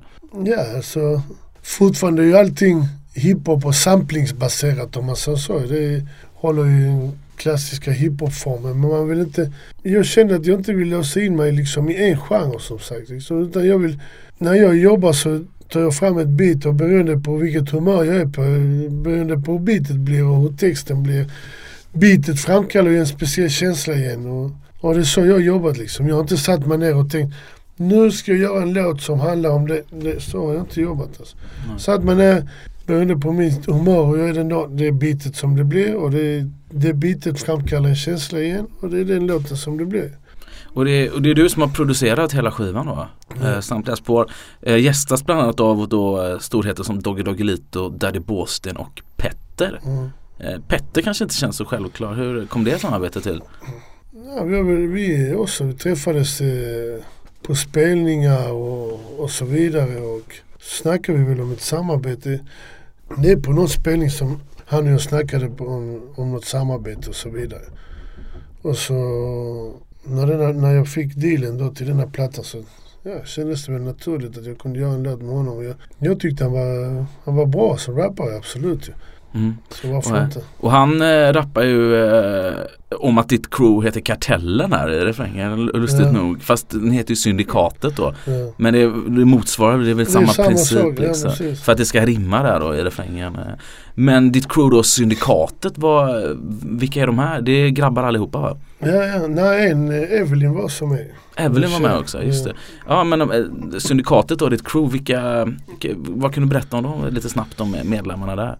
Ja, så från början var ju Syndikatet, det var jag, Angelo och hans bror. Angelo var ju min sidekick, min hypeman. Det var vi tre från början. Sen så började vi ta in andra rappare och artister och sångare, polare som bara hängde i studion och så vidare. Så vi var antingen sysslade med musik men har varit polare länge och känt varandra från back in the days liksom. Det känns när man lyssnar på liksom Syndikatrapparna som att vissa kanske är mer från streetkulturen än vad de är liksom skolade MCs. Ja, men det är så. Det är allihopa är det. Men du umgås med det här gänget fortfarande, Syndikatet? Eller? Nej, det har brustit väl som allt annat också. Det är, som du sa, det är mycket street-människor. Det blir många egon som man ska hålla reda på. Så fort de ser att chansen finns att skina så vill de gärna ta chansen och liksom, så blir det tjafset att det är min tur, nej det är jag. Det blir det där tjafset liksom.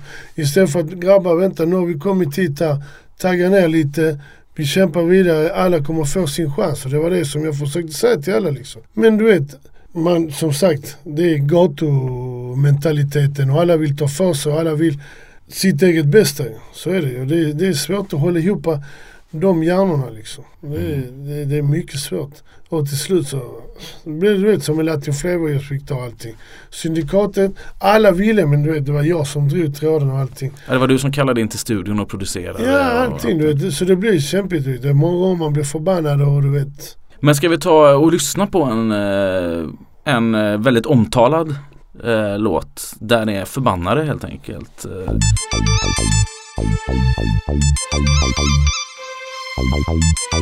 Aha, en lusing räckte tydligen inte. Att ni AP var en brandtönt till liten mitt. Ni är en bunte bögar så lägg av med all skit. Fittan från playground frågar mig efter ett beat. Men tyvärr era horor, jag projar inte skit. De som signar er har gått på en jävla nit. Det är bara era bullar som tycker ni är hit. Rodde din fitta, 3 äpplen hög, helt trög. Dessutom ser du ut som en bög. Recensionen visar det ni gör inte dög, det sög. Allt ni gör är mög, nu vet alla att ni ljög. Du slickar dem i röv, vi vet inte fan hur många år. Men såna sopor som där kommer och går medan jag består, så förstår. Jag är vargen och du är ett litet rotet får. Det är bäst jag inte ser dig som trippar runt på två när du går. Jag kommer knocka dig varje chans jag får. Vid tillfälle som detta det måste att jag spottar fakta. Går till attack direkt och börjar slakta. Först och främst var det du är en hora. Jag kan se det i dina ögon. Och förutom att du inte kan rappa är du dessutom dum åt höger. Du tror att du kan fucka med Syndikatet och Flavor Records. Varsågod, men ni kommer ändå aldrig kunna förväcka oss. Mitt hat är som ogräs, det bara fortsätter att växa. Jag tror det är dags för Syndikatet att lära AP en läxa. Jag avundsjuka fittarna, det värsta som finns. Har haft honom runt omkring mig så länge jag minns. Istället för att önska en lycka till, de säger snubbar som jag går under. Helt knäckta för att jag gör det dunder. Ja, här hörde vi då alltså Syndikatet när vi ser AP. Vad har du för minne kring den här låten? Ja, vi var snära som fan. Var ni nyktra när ni spelade in den här låten? Ja, absolut. Det var liksom 14:30 på en tisdag. Och ja, typ. Nej, men det... Faktiskt så var det AD från Trouble and Bass, min polare, som ringde till mig och sa shit mannen, har du läst intervjun på Nöjesguiden som Advance Patrol har gjort? Jag bara, nej vadå? Ja, han var det dissade nu. Jag tänkte, varför ska han dissa mig? Vad ska han våga dissa mig liksom? Så jag läste det och där var vi inne på det där som du sa också liksom, att varför jag får bättre betyg än dem i recensioner, det är bara för att de är rädda för att ge mig dåligt betyg för att de tror att de är rädda för mig liksom. Vi reagerar som att, vadå, menar du att vår musik är skit men att vi får bra betyg för att de är rädda för oss? Det var så vi tolkade det, vilket är väl rätt tolkning mer eller mindre. Och där kom den typiska hiphop grejen in liksom. Att vi är bättre än där. Du vet, istället för att vi är från Malmö, vi håller ihop liksom. Ännu mer Rodde. Han rappade med en nära vän till mig. Och vi spelade in i studion. Och han var inte duktig rappare då. Han hade precis börjat rappa. Och jag hjälpte honom liksom. Och det som jag sa, vi fick klippa upp hans text för att sätta in den i takt ordentligt liksom. Och vi försökte få honom. Där ska du rappa, kolla, lyssna på tag och så vidare. Han har precis börjat rappa. Nu är Rodde givetvis idag en mycket duktig MC. Duktig rappare, all credit till honom. Han har jobbat hårt, det ska ni veta. Han har jobbat hårt för att bli den duktiga rapparen idag. Han är mycket duktig rappare. Men som sagt, det som jag pratar om, det är fakta. Och så var det från början nu. Så att varför ska du prata om någon som har försökt hjälpa dig liksom? Bara för att du ska släppa platta plötsligt. Så grejen var ju att antingen går dit och allting blir fakt, eller så får vi ge dem en respons på micken liksom. Så vi satt alla i studion, jag pratade detta bitet, alla skrev sina rams, spelade in det och så släppte vi. Vad fick ni för respons från AP på den här då? Ingenting. De sa ingenting om det? Nej, de ringde Tico, för Tico bodde i Lindängen och de bodde i Lindängen och de menade på att vi skulle lägga ner beefen, alltså liksom de ångrade så här, det som hade hänt och så vidare. Eller, det är ju inte, det har ju ingenting med Juanito eller Gonza med att göra egentligen. Det var ju Rodde som hade öppnat flabben. Men tyvärr, man är ju grupp och kommer det med och ni sitter vid samma bord när intervjun görs, så du vet. Det är så det är. Så vad är din relation till grabbarna från AP idag då? Nej, Juanito, jag tycker att Juanito är en jävligt grym rappare. Jag pratar med honom, allting är lugnt. Gonza, jag tycker Gonza är en skitskön snubbe, rolig som fan, och han var med på mitt bröllop, han bjöd på mitt bröllop och vi har jobbat i studion. Jag tycker att det är beklagligt allt som händer med rappen, att det ska vara som det är liksom. Och speciellt i Malmö är så litet och Malmö är så hatiskt liksom. Jag tycker i Stockholm ser jag mycket mer artister som jobbar ihop. Här i Malmö tycker jag det är så jävla mycket hat mellan alla artisterna liksom. Det blir så i Malmö, så det känns som vi med Trouble and Bass och sen hur det blev med Advance Patrol, och du vet, istället för att vi skulle jobba ihop allihopa liksom och försökt pusha det framåt liksom, att det blir så mycket tjafs liksom i Malmö som är en så liten stad. Jag tycker att till exempel i Stockholm så man många rappare som jobbar tillsammans och gör grejer tillsammans. Man ser inte det på samma sätt här nere. Men är det inte liksom något ganska ungdomligt det här med liksom konkurrensen på det sättet att man beter sig? Alltså hiphoppare, mycket testosteron kanske och konkurrenskraft, och det finns bara plats för en eller två grupper från Malmö samtidigt kanske? Nej, det tycker inte jag. Jag tycker att det finns.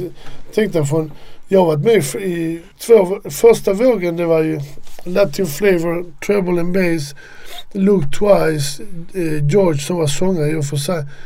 Det var många rappare på den tiden. Sen försvann, sen gick det ner igen. Sen andra gången som det kom, det var jag, Lilleman, Advance Patrol, Prominent, Timbuktu, TR, fast ja, de från Lund, men de från Malmö också. Det är många rappare från Malmö liksom. Det är många satt, som nu jag läste nu, vi ska sätta Malmö på kartan, jag har varit med och sett Malmö på kartan 2 gånger. Sen att vissa artister försvinner och de andra som kommer inte fortsätter att jobba på det. Det är en annan femma. Många artister här i Malmö är jävligt duktiga, men de tar sig inte tiden till att åka upp till Stockholm eller åka till Köpenhamn, snacka med bolagen, fixa en riktig distribution, fixa en bra marknadsföring, pusha det. Många nöjer sig med att det släpps på YouTube eller du vet och så. Ja, så stannar det där. Varför går det inte hela vägen? Gå och jobba röven, det har alla vi fått göra. Vi har fått jobba röven av oss som in i helvete fått synas och fått komma fram. Det är ut, snacka med människor. Tror du på det du gör? Ja, fan, gör det. Ring till bolagen, snacka med folk, övertyga om att det du gör är bra. Varför gör du inte det? Det är lätt att snacka skit om att Stockholm, alltid bara Stockholm. Ja, de bor i Stockholm, alla bolagen är där. Det är lättare för dem. Det är svårare för oss, absolut. Men det är inte svårare att du tar tåget eller flyget eller ringer samtal och pushar och är på hela tiden och försöker bli signad liksom. Det är inte svårare än så. Och det var så du jobbade här då kring första delen av 00-talet? Ja, absolut. Mm. För du får ändå ut då 2 skivor på liksom under ett och ett halvt års tid. Och den andra skivan då blir den här. Arbetarklassen. Vad tänker du när du ser det omslaget? Ja, men polare till mig som tecknar sådana här Carlos heter han. Jävligt grym tecknare. För en gammal graffiti-målare. Han tecknar sådana här seriefigurer som Spindelmannen, alltså på riktigt. Han gör till riktiga Spindelmannen och massa sådana här Spawn och Marvel-figurer. Han gör det till de tidningarna? På på riktigt. Så jag snackar med honom och så att jag kan inte göra mig lite som en superhjälte för arbetarklassen, tänkte jag då. Ja, just det. Ja, du har ju väldiga muskler på den här alltså. Väldigt deffad, tränad och så här laserögon. Superhero. Men vi kan ta och lyssna på något.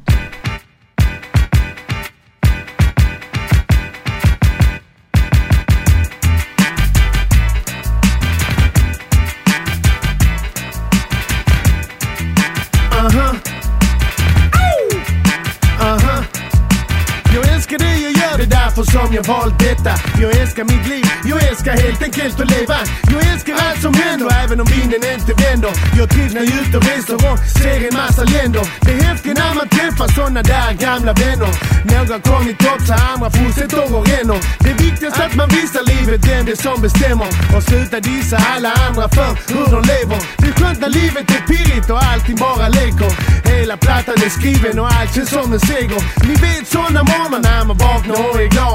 Solen bara skiner om man tänker vilken dag. Man flyttar fram på gatan, varje sak är perfekt. Och det spelar ingen roll vad man gör, för allt blir rätt. Det är faktiskt såna dagar som jag älskar allra mest. Inga problem, bekymmer eller något som sätts till test. Livet är så skönt, det är det som jag menar. Hey. Allt är bara grönt, för jag älskar att leva. Ja, vi älskar att leva då från den andra skiva.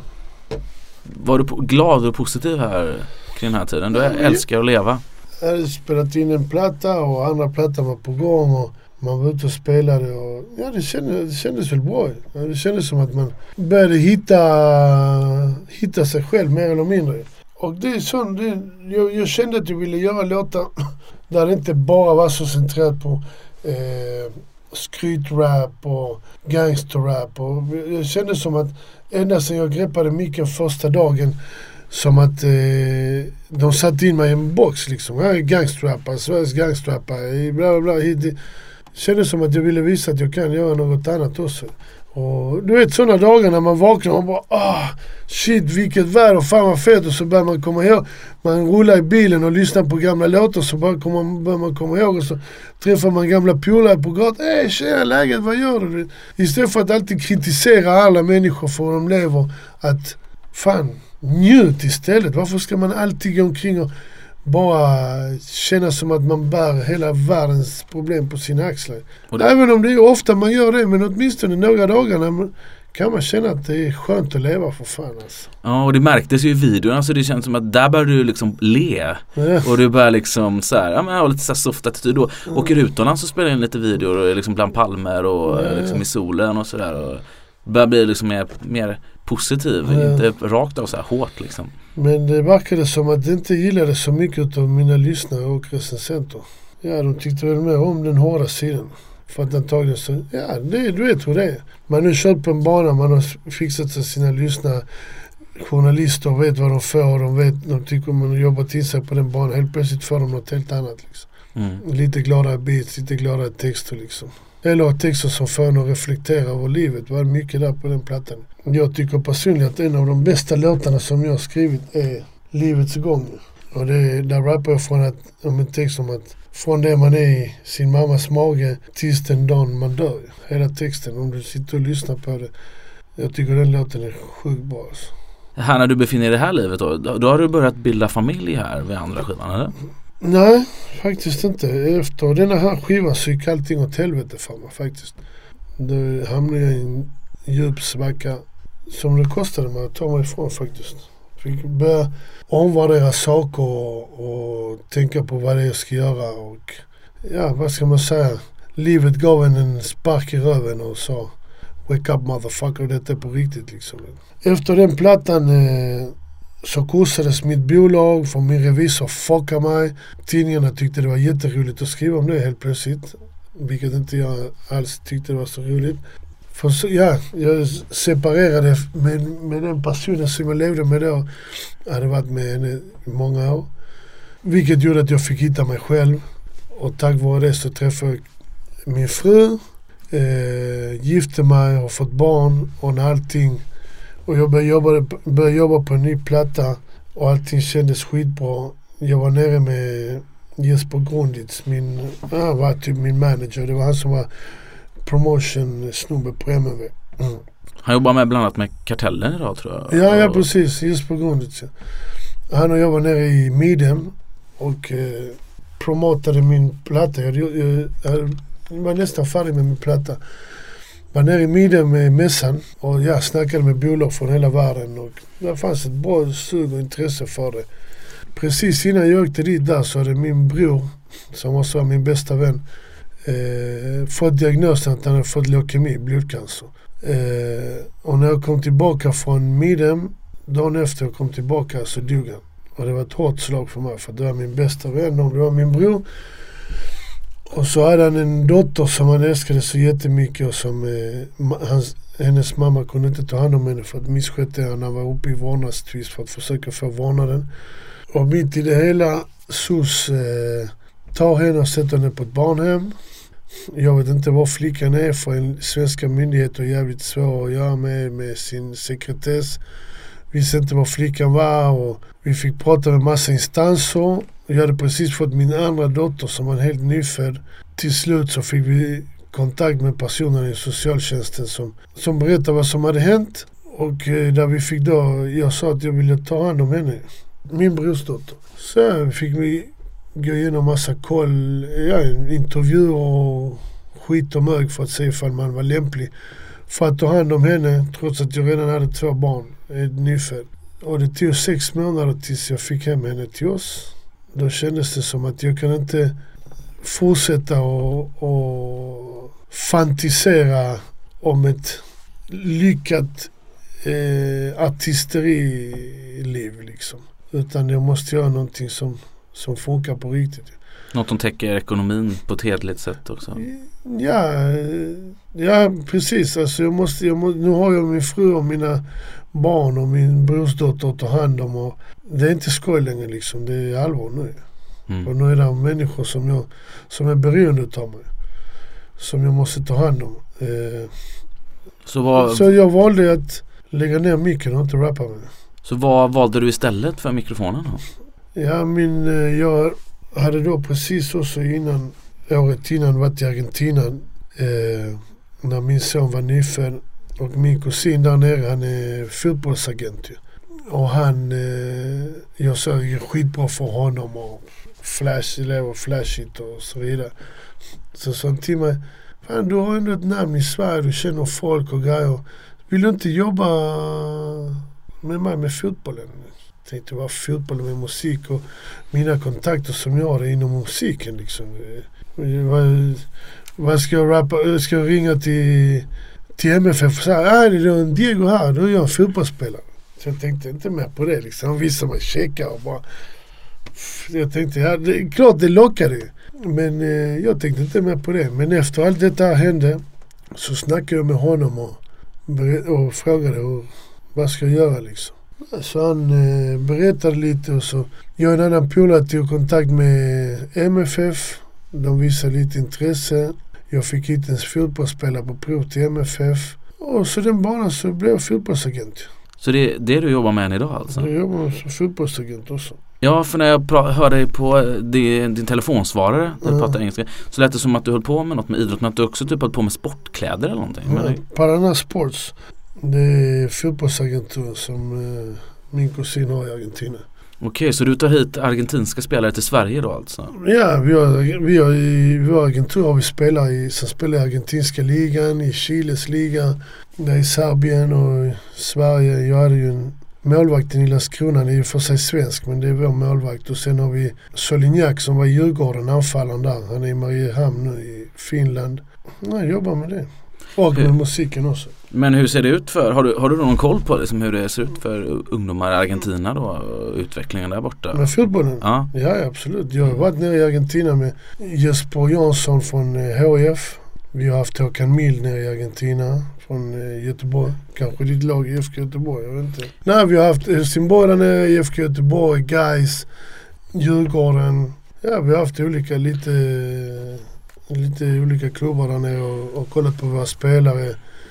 Även försöker göra samarbetsavtal med klubbar härifrån, med klubbar i Argentina och så vidare. Så det finns mycket vassa förmågor bland unga i Argentina? Ja, för mycket. Det är så många så de drunknar liksom. Det är som New Yorks hiphop-scen fast i fotboll. Ja, precis. Det är liksom finns för mycket liksom. Ja. Men då kanske man kan förvänta sig att det kommer lite fler, att det kommer lite mer argentinskt. Ja, det hoppas jag verkligen. Det är det jag jobbar på. Det är mycket snarlik bransch, fotbollen och skivbolagen faktiskt. Om man så sportcheferna i klubbarna är som A&Rs i skivbolagen liksom. Men då måste man jobba konstiga tider då, eller eftersom man ska synka med argentinska tiden, eller? Ja, det är ju 50, men du vet, det är 40 minuters eller 40 timmars veckor och... Nej, det är inte så. Alltså, du vet, transfertiderna är ju, det är vissa månader som januari, februari, mars är den långa transferfönstret här i Sverige. Sen har man sommarfönster. Det är vinterfönster och sommarfönster. Så man börjar jobba en tid innan fönstret. Sen när fönstret är stängt så är det lugnt ju. Grymt. Men vi ska ta och lämna fotbollen och ändå liksom, trots att du börjar liksom du gifter dig och har liksom barn och börjar jobba med andra grejer, så musiken finns ju ändå med. Nej, musiken är med alltid. Alltså, det var ett tag där som jag knappt gjorde någon musik då efter min bror gick bort och så. Men jag har ju jobbat med artister från Argentina som jag pratat till exempel Frost heter han. Latin Grammy-vinnare. Ja, tänker man på Kid Frost också? Ja, precis. Ja. Han var med i en grupp som heter Sindicato Argentino del Hip-Hop. Syndikatet alltså? Ja, men jag visste inte att de fanns när vi var syndikatet. Han har vunnit Latin Grammys och spelat till med många stora artister, turnerat med Fat Joe, Wu-Tang och alla i USA liksom. Så jag pratade till honom, jag har varit med på någon låt med honom och så ju. Men jag vill ju inte rappa med. Det är det som är grejen. Sen mest att det är lugnt faktiskt. Men du har inte varit sugen på att liksom stötta på något sätt och bygga upp och hjälpa ungdomar då? Eller vara lite agent för hiphopen i Skåne eller i Malmö? Nej, det är det som jag vill göra. Jag vill ta någon artist under mina vingar och få fram honom. Och jag har hittat en kille som heter Kylo, 17 år. Han har precis fyllt 18 faktiskt. Som är jävligt grym sångare. Och jag tror på honom stenhårt.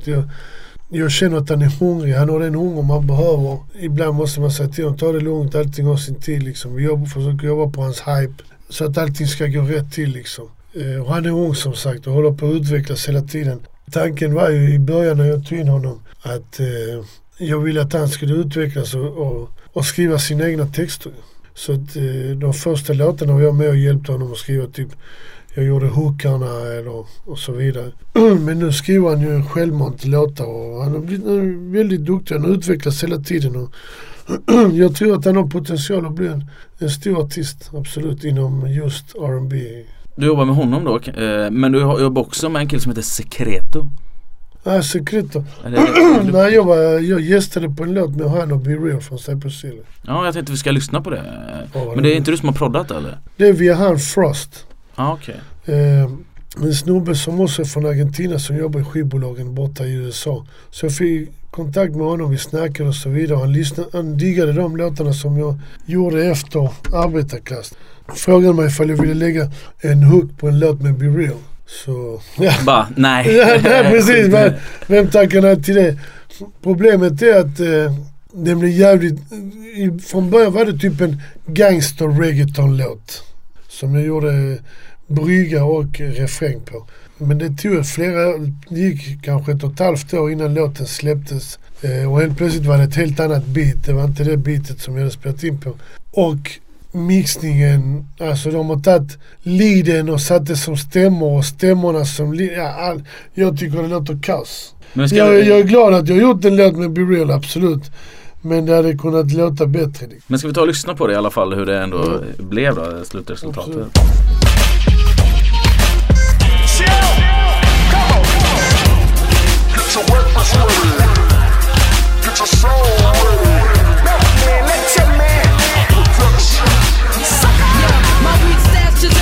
Cops can find my arm, made a pop from the skunk in my blood, then you know me. The earth is part of my uniform, and the sides of my buds each time is enormous. The keen one's always down for threesomes, mix the Mary Jane with the Jack, and we beat some stoned individuals. All residual alcohol stream. One can dream, two can mix the brew, and three can roll the trees on your knees. Thank God for the green. Puff until your eyes closed, can't see. Still not enough for the ones that be veterans of the battle of joint verse lane. Amateurs lay low, ain't no game. Fronto leaf, roll it up, don't play. Smoke until I don't know my name. Si te gusta besarme la mano, si te gusta tomarte un Jack Daniel, si te gusta romper todo el party, si te gusta besarle la mano, si te gusta tomarte un Jack Daniel, si te gusta romper todo el party, si te gusta. Låten heter då Gunsmoke. Vad är det du sjunger i refrängen här? Om du tycker om att kyssa Mary Jane alltså, puffa. Om du tycker om att dricka en Jack Daniels, om du tycker om att röja sönder hela festen, ja du vet, det är en partylåt typ. En partydänga, alltså. Precis. Det här är i alla fall en låt som du får gästa då och vara med på. Men liksom hur ser du på framtiden då med din musik? Du säger att du inte vill rappa så mycket, men du kommer producera kanske? Nej, prata och skriva och sånt, absolut. Men själv vill jag mest hålla mig i bakgrunden faktiskt. Det känns som att det är en självklar grej för mig att göra nu. Liksom åka in till studion, sitta där, jobba, prata, spela in, ta fram artister och sen åka hem. Jag har levt mitt, jag har gjort mitt för mycket. Jag har gjort grejer och jag har varit med om grejer som 90% eller mer av vanliga människor hade fått med för livet. Alltså, jag har gjort mitt. Det känns som att jag vill tagga ner så ofta och jag njuter av livet nu. Jag och mina barn, jag har flyttat från Möllan faktiskt, jag köpte hus och... Ja, för du bodde vid Impala där, va? Jag bodde över Impala, precis. Så det känns skönt, jag har flyttat utanför Malmö nu, hus och fett för ungarna och med pool och... Ja. Så du har börjat så lite potatis och sådana där grejer? Ja, nej, men det är ett förortsidé. Vad ska jag säga, det är Desperate Housewives område. Ja, okej, det är lite... Nej, men det är Jersey Shore. Ja, nej, men det är skönt liksom. Jag vet vad jag... Vem vill inte unna sina barn ett bra liv? Alltså, på Möllan är ett hårt klimat. Jag vet själv vad jag har fått gå igenom. Man kan inte leka i bakgårdarna för att gårdarna är små. Så man hänger mycket på gatan. Och det är inget bra klimat. Alltså, jag älskar Möllan. Jag älskar den. Jag är all respekt till Möllan. Men jag vill inte att mina barn ska växa upp här. Om jag säger så liksom. Jag vet att det är många som lyssnar nu och tänker, vadå, det har gått bra för dig eller något. Nej, det har inte med det. Jag älskar Möllan. Jag är den som har reppat Möllan mest av alla någonsin. Jag tror aldrig någon kommer representera Möllan mer än vad jag har gjort. Till och med gjort Malmö City första hiphop anthem någonsin. Gjorde jag ju. Det är ingen som har gjort det innan Malmö City. Fanns ingen Malmö-låt. Så att, det är ingen som kan klandra mig för någonting. Utan jag vill bara att mina barn ska kunna gå ut på gatan, cykla, leka och kunna vara barn liksom. Och inte leva i detta klimatet som jag får växa upp. Det är lätt att växa upp till mellan när man är 20-25 år och är lugn och kommer från där jag bor nu och flyttar in till Mellan och får barn här. Klart, ni har inte varit med om min uppväxt på Mellan. Ni vet inte hur det har sett ut för mig. Det är lätt att komma utifrån och bo på Mellan och här är jättenice. Ja, absolut. Tycker jag också. Men nu vill jag ändra miljö så som ni ändrar miljö liksom. Men om vi tar och spolar tillbaka då, när du var barn, tänker jag. Du föddes då 1972 i Buenos Aires. Kommer till Sverige 1978. Växer upp i Lindängen, flyttar till Sofielund. Eller gör du? Och växer upp i Malmö. Du bildar grupp, eller du upptäcker hiphopen bland annat genom NWA och tidigare Grandmaster Flash då. Kommer på idén att du kan börja göra musik, Latin Flavor, ni vinner Zoom, ni splittras, du startar solokarriär, du jobbar på liksom under 00-talet till att idag liksom har blivit en lugnare familjefar liksom, som flyttat utanför stan. När du tänker tillbaka på ditt liv, på det här sättet liksom, hur ser du det? Är det vi? Det känns jävligt fett alltså. Nej, det känns som att jag har levt. Det känns som att jag har gjort och njutit och nu har jag hittat ett nytt sätt att fortsätta njuta på. Jag har ju projekt, jag har hela tiden projekt och mål framför mig som jag hela tiden, tyvärr så är jag så som människa, jag sätter nya mål, nya projekt och tar mig dit där liksom, så det slutar inte, det kommer hela tiden nya grejer, så att jag hoppas nu på att kunna fortsätta med musiken och ta fram nya talanger. Så avslutningsvis, har du ett avslutande visdomsord från en man som har varit med och både under 80-, 90- och 00-talet och än idag sysslar med musik och har levt ett ganska hårt liv stundtals också? Ja, jag bara en grej säger som min pappa sa till mig som gammal. Gör det du vill göra, njut av ditt liv. Vill du göra någonting så gör det, för att annars när du blir gammal så kommer du ångra dig att du inte har gjort det. Så att satsa på det du vill göra. Försök njuta av stunden liksom. Så att du inte har någonting att ångra sen när du är gammal, att du inte har gjort det. Har du någonting du önskar att du vill göra nu, kvar i livet? Som du bara, det här måste jag göra. Ja, det jag vill göra nu, det hade varit mitt nya mål, det är att köpa mig någonting i Argentina, så att när jag går dit har jag mitt eget hus. Och en dröm att bygga på. Ja, absolut. Ja. Stort tack för att du kom till Gatuslang. Tack själv. Mäktigt att ha det här.